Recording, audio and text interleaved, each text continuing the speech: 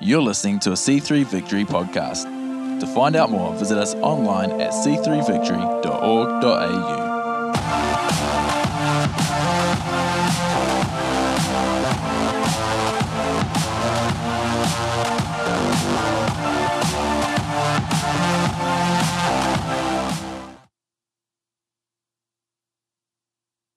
Philippi. One of the ladies, Lydia, was very wealthy. And she takes in Paul and all of his traveling party, Luke, Silas, Timothy, who else knows who was there, I don't know. And she would have had a villa-style home, which was like a mansion at the time, and it would have been a bit of a small economic hub of the area because she was so wealthy. Paul and some of his team would have stayed there for some time, establishing the church, and she was helping him. The length of stay was enough for Paul to develop a really strong relationship with this community of believers, likely aided by Luke, who stayed behind when Paul, Silas, and Timothy left. And so the relationship with these ladies and with Paul and his team was founded on this relationship of like giving and receiving all the time. You know, Lydia is giving, has been really generous. Paul is delivering truth and leading them into encounters with Jesus. Powerful. Paul, Silas, and Timothy eventually left after they cast a divining spirit out of a young slave girl, which caused an uprising in the local area. You can read about that in Acts as well. And this is the moment. And so Paul and Silas go to prison. That's a good day, isn't it? They go to prison, and this is that moment where they're singing and they're worshiping God in the middle of the prison. A massive earthquake hits, and all the chains fall off people. The doors fly open. The jailer is about to kill himself.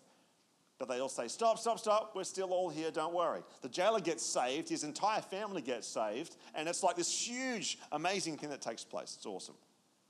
Scholars believe that Paul visited Philippi a few times. Philippi became like his go-to place. It was like when there was some trouble in Corinth, Paul would go back to Philippi. He would use Philippi as like a base of operations because Lydia was so wealthy and so generous to him. So all letters have an occasion, and the one that we're about to read in Scripture rises out of this gift that the Philippian church had given to Paul to assist him on his mission. A guy by the name of Epaphroditus, he was sent from Philippi with the gift, and by the time he arrived to Paul, he was really sick, and he almost dies.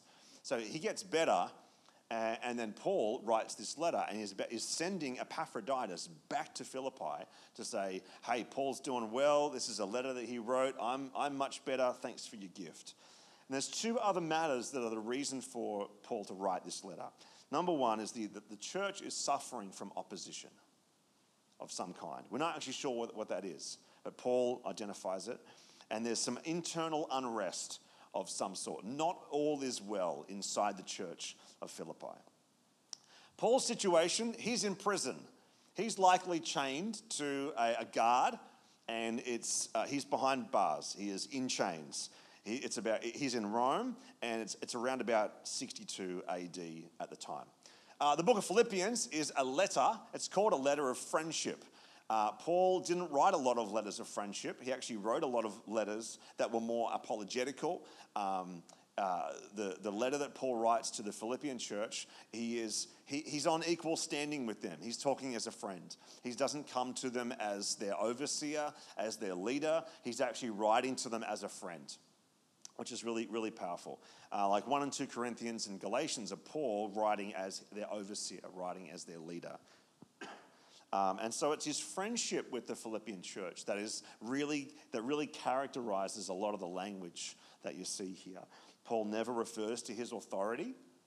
He never refers to the fact that he's an apostle. In verse 1, it says, Paul and Timothy, servants of Christ Jesus. You'll notice that in 1 and 2 Corinthians and Galatians, it says Paul, an apostle of Christ Jesus. Paul's not trying to establish his leadership. He's trying to establish his friendship. He's just trying to establish that we're friends. Now, the Philippians were being harassed by some kind of opponents. We know that we're starting to get a bit of a taste as to what that's like in this day and age. There's a lot of opposition, and his encouragement in verse 27 to them is just to stand firm. I'm going to look at that a little bit later. There's not a lot of Old Testament quotes in the book of Philippians. Paul, in fact, does a lot of little Old Testament fragments. The Gentiles in Philippi would have known the Old Testament pretty well. In fact, Gordon Fee says, to put it bluntly, we may rightly assume that these early Gentile believers knew the Old Testament infinitely better than most Christians do today. That makes me feel real good. Thanks, Gordon. But for Paul, the primary importance in his life, and I love this about Paul, is the gospel. It's the gospel of Jesus. Pastor Simo, I love how you presented the gospel earlier. It's the gospel of Jesus Christ. That's what gets us in. That's what gets us blessed and stoked. And that's what keeps us worshiping, is the gospel of Jesus.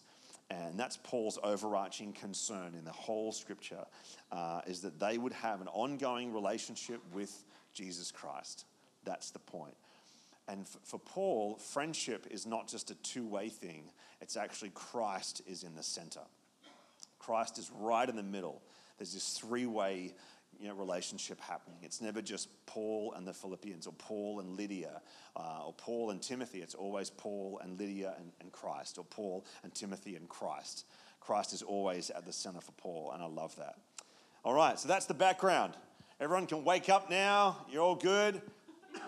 I'll try and vary my tone and my volume levels repeatedly over this series so that you can all stay with me. Good. All right. Let's unpack it a little bit. Let's go kind of a couple of verses at a time, and then we'll see how we go. We got time. I'm good. Paul and Timothy, verse 1. Servants of Christ Jesus, to all God's holy people in Christ Jesus at Philippi, together with the overseers and deacons, grace and peace to you from God our Father and the Lord Jesus Christ. Wow. Jesus Christ mentioned 3 times in 2 verses. That's so powerful, because Paul is making Christ the center of his relationship with them. He's making Christ the most paramount, the most important element of their friendship. And it makes me wonder about my friendships and my relationships. And who's the most important person in my relationships and my friendships? And most of the time, it's me. And I wonder if you're anything like me. Because Paul is going, Christ is in the middle. Christ is in the middle. Christ is in the middle.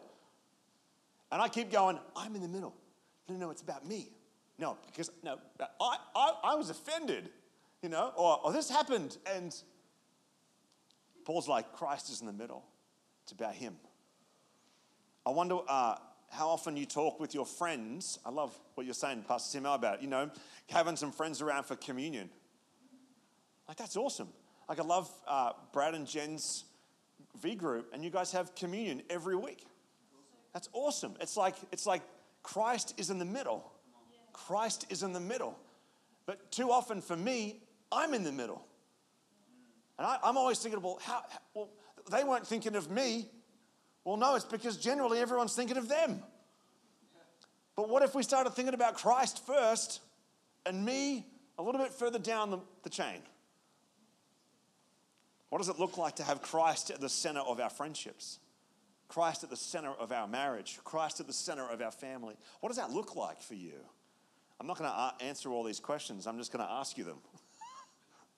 Let's go on. Verse 3 to 8. I thank my God every time I remember you.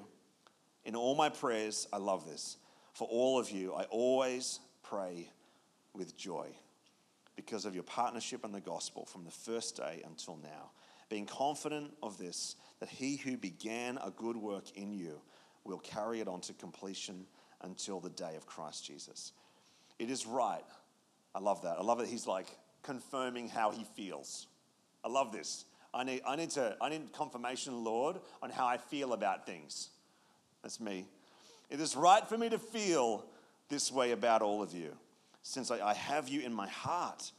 And whether I'm in chains or defending and confirming the gospel, all of you share in God's grace with me. Because they're partnering with him in prayer, with money, with heart, with relationship. It's not just about, oh yeah, he knows them. It's actually, there's a partnership happening with them. And then he says, God can testify how I long for all of you with the affection of Christ Jesus. I think God wants to highlight a couple of things to us in our campus today. And that is these two things, affection and partnership. Affection and partnership. Because this is not just a social club, but we want to be social. We want to have friends. You want to hang out. You want to do V groups and dinner parties and invite people around for coffee. And, have you guys got any eggs? I'll be over soon. That doesn't happen anymore. I need a cup of sugar. Why doesn't that happen anymore? And maybe it's because we all live so far away from each other. Half of you live up in Whoop Whoop, and the other half live down here. And we're like, come on, I'm not going to be ringing Rosalie for a cup of sugar. I'll be up in half an hour. But maybe all you guys up in Maitland can hang out a bit more. I don't know. And maybe all us down here can hang out a bit more, right? It's not just about affection, it's also about partnership. We want to have affection. We want to have relationship, friendship. You should have friends in church. If you don't have friends yet, hang around. Love some people. Eventually, you'll find yourself with this nice group, or join a V group. That's a great way to make some friends. Real love makes a real difference. And it also advances the gospel, advances the kingdom. I love that Paul has his heart on full display right here. I love that he's not shying back right now. He's not using, just general terms. Look at him. He says, I have you in my heart. In verse 7. In verse 8, he says, I long for you with the affection of Christ Jesus. I've not seen that anywhere else in Scripture. I long for you. Or even the terms, the affection of Christ. That's such strong words. Paul is when you're homesick.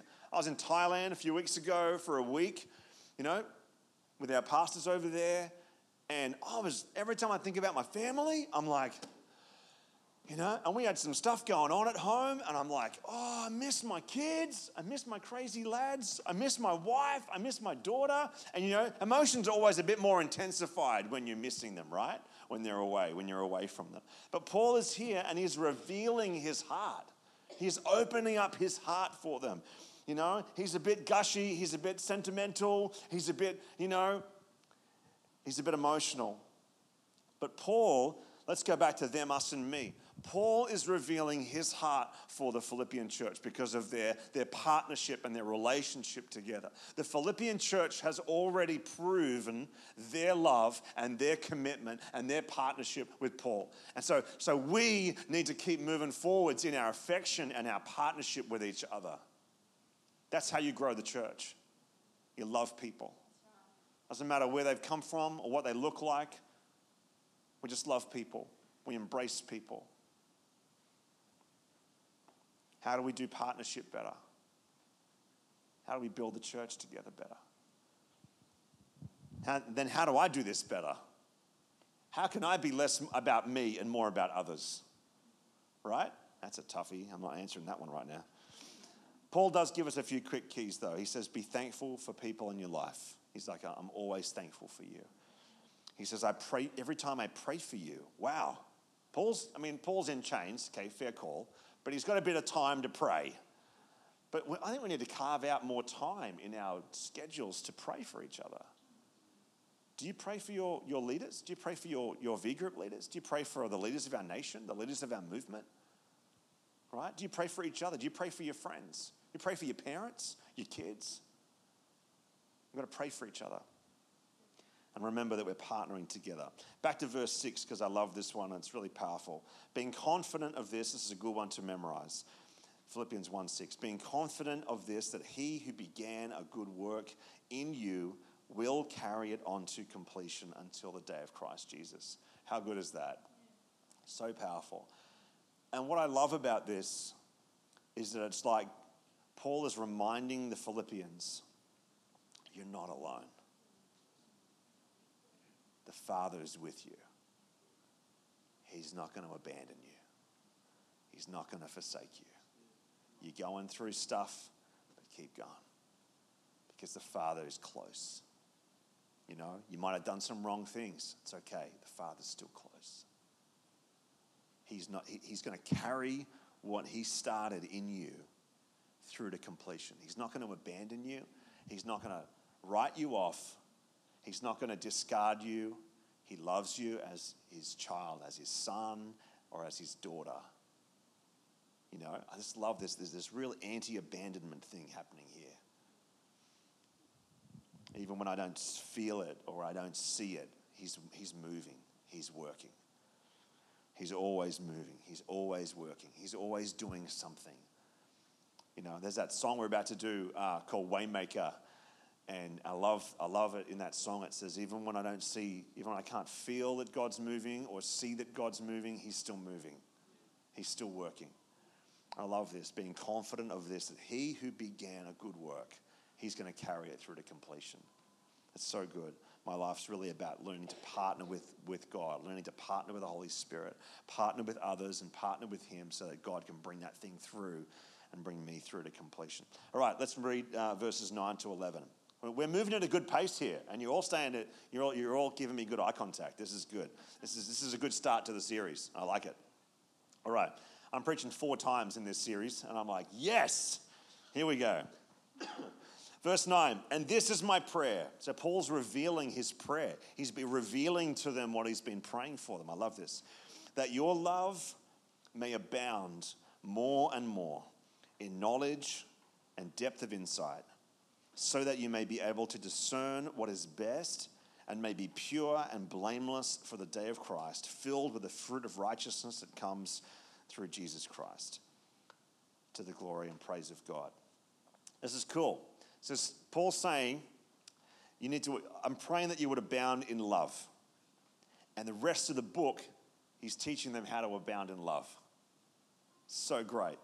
So when you're reading through Philippians this week, be like, all right, how is Paul teaching or showing them how to abound in love? Love it. The love he's talking about is agape love. I looked up the word, it's agape. Agape, the best way to describe agape love is this.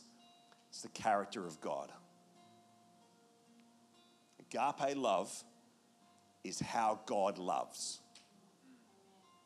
It's how he loves. Not how I choose to decide to love based on me in the middle of my relationships. No. It's how the Father loves us. So good.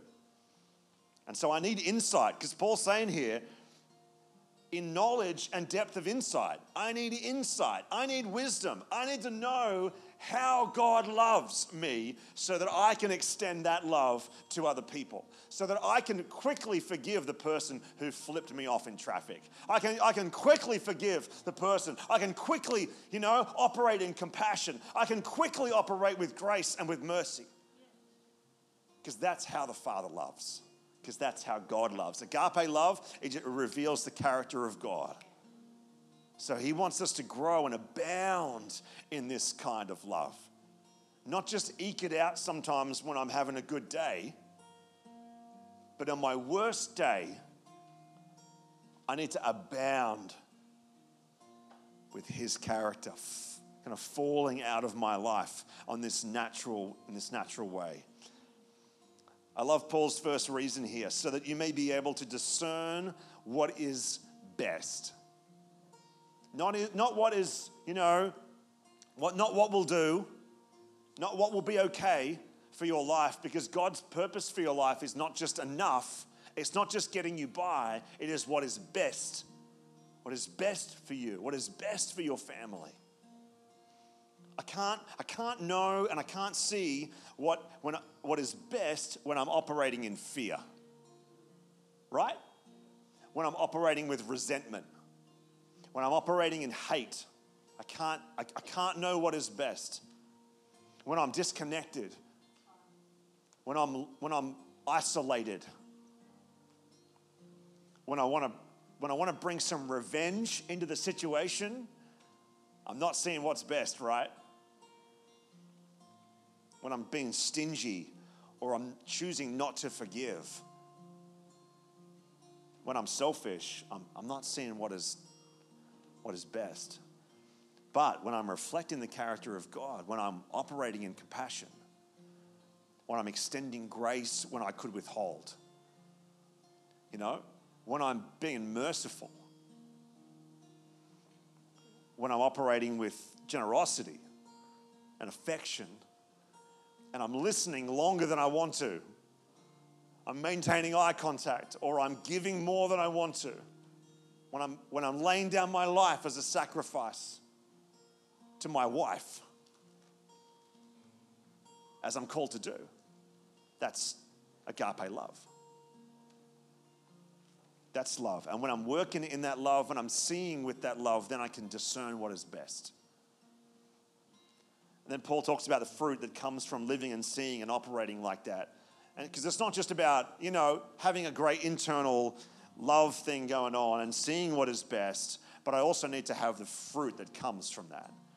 I also need to have actions of love and conversations of kindness and gentleness and extending compassion to people.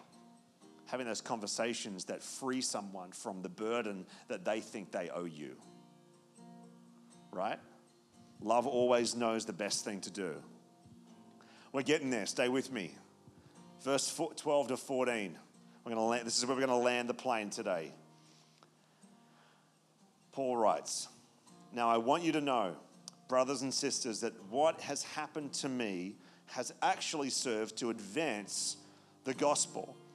As a result, it's become clear throughout the whole palace guard and to everyone else that I'm in chains for Christ.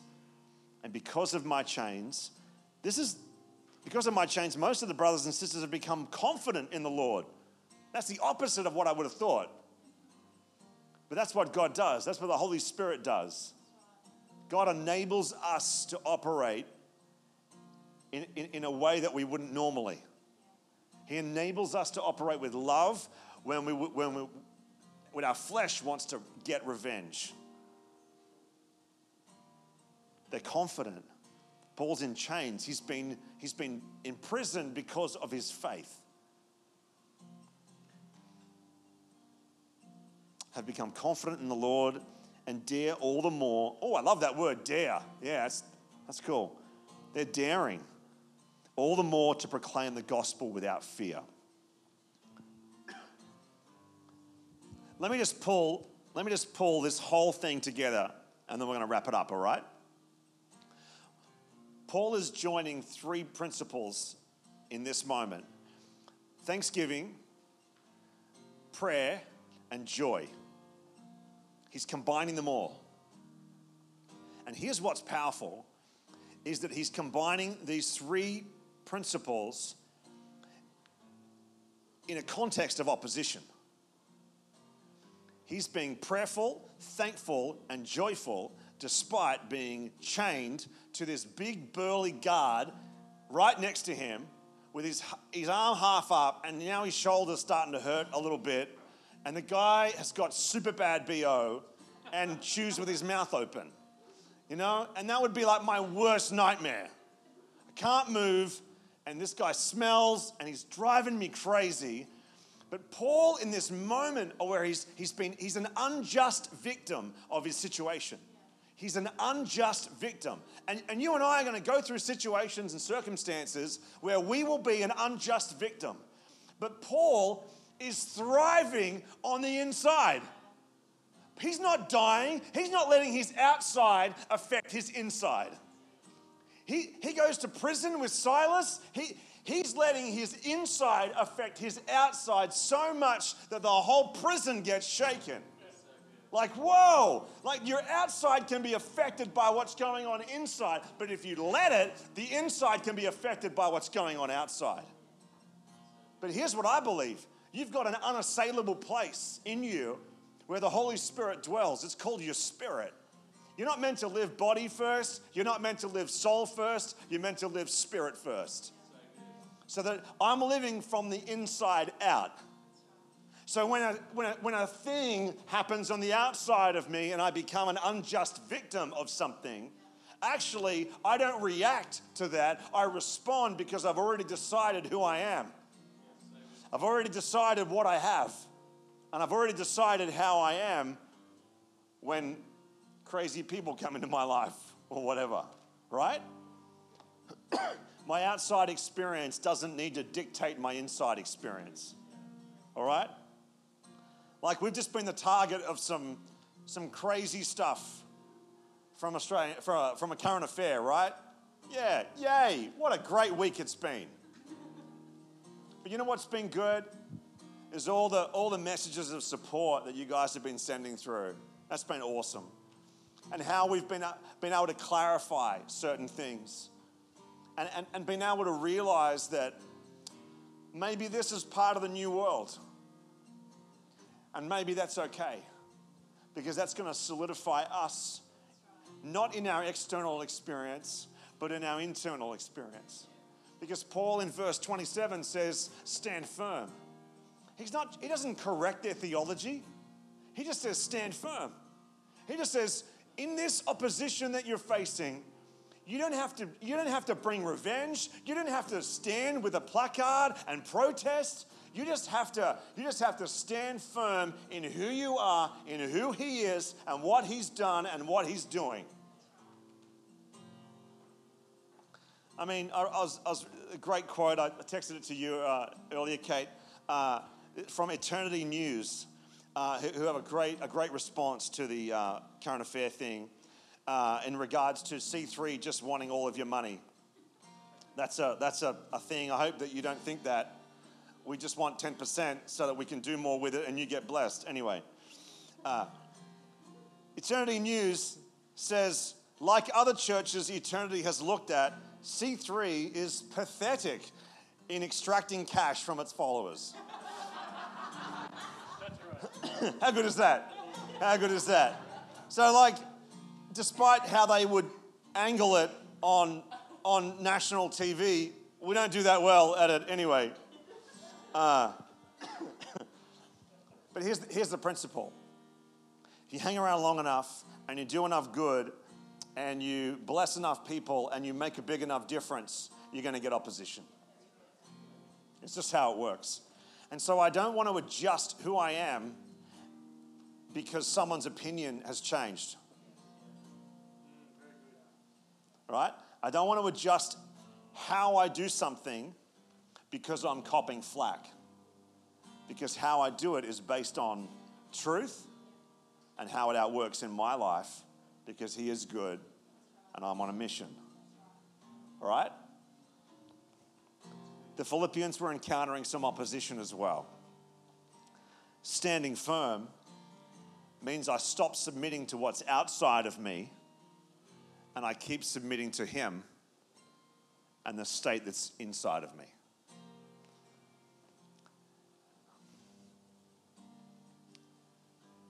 Yeah. How about we close? See, that wasn't too torturous. Was that good? All right. Come back next week.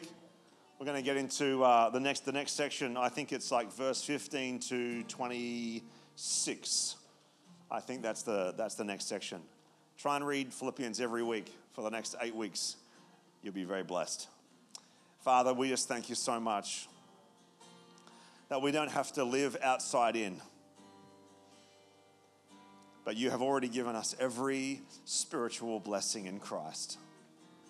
You've given us freedom and life, joy and peace, the ability to rest, even when we feel rushed, even when there's so much going on, even when we feel like we are the victim and we've been unjustly ridiculed, attacked. We know that you are for us and not against us. We thank you for the internal place of peace with you.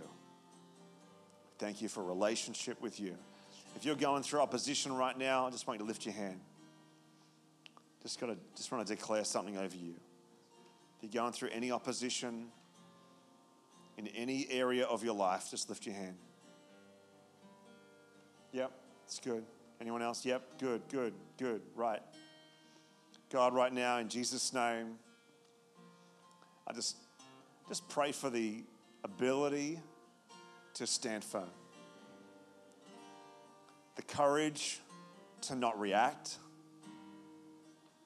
The wisdom and the grace to know what to do. And for love to flow and be extended even still. In Jesus' name. We always want to give people the opportunity to invite Christ into their lives. And if you're not walking with Jesus today, I just want to give you the opportunity to find out a little bit more and maybe make that step of faith in inviting Jesus into your life. And everything that we've been talking about is really, and the gospel that we've been talking about is really that Jesus came to earth because you were born to have relationship with him. God created you to live an awesome life, to have relationship with him. But sin separates us from God. And that's why the gospel's so awesome and so powerful, is because Jesus came to earth to die on a cross as us and take our punishment for our sin. And that means that God can see you without that sin, and you can have relationship with him and eternal life in heaven. And it's the best news in the world. That's why we've been singing songs forever and a day, and that's why there's going to be so much great music in heaven. It's going to be awesome. But if you don't know Jesus as your personal Lord, as your personal Savior, as your personal friend, then we just want to invite you to start a journey with him. So why don't we just close our eyes just for a quick second right now. If that's you, can you just give me a little wave? So I want to invite Jesus into my life. I want to start a relationship with him, or maybe you've wandered away from God and you've realized, I need to come back to Christ today. I need to come back to Jesus. If that's you, just give me a little wave just before we close the service, and I'll pray with you. Amen. Thanks, Pastor Simo. Thanks for joining us for the C3 Victory podcast. We would love to see you at one of our services. To find out more, visit us online at c3victory.org.au or check us out on Facebook or Instagram.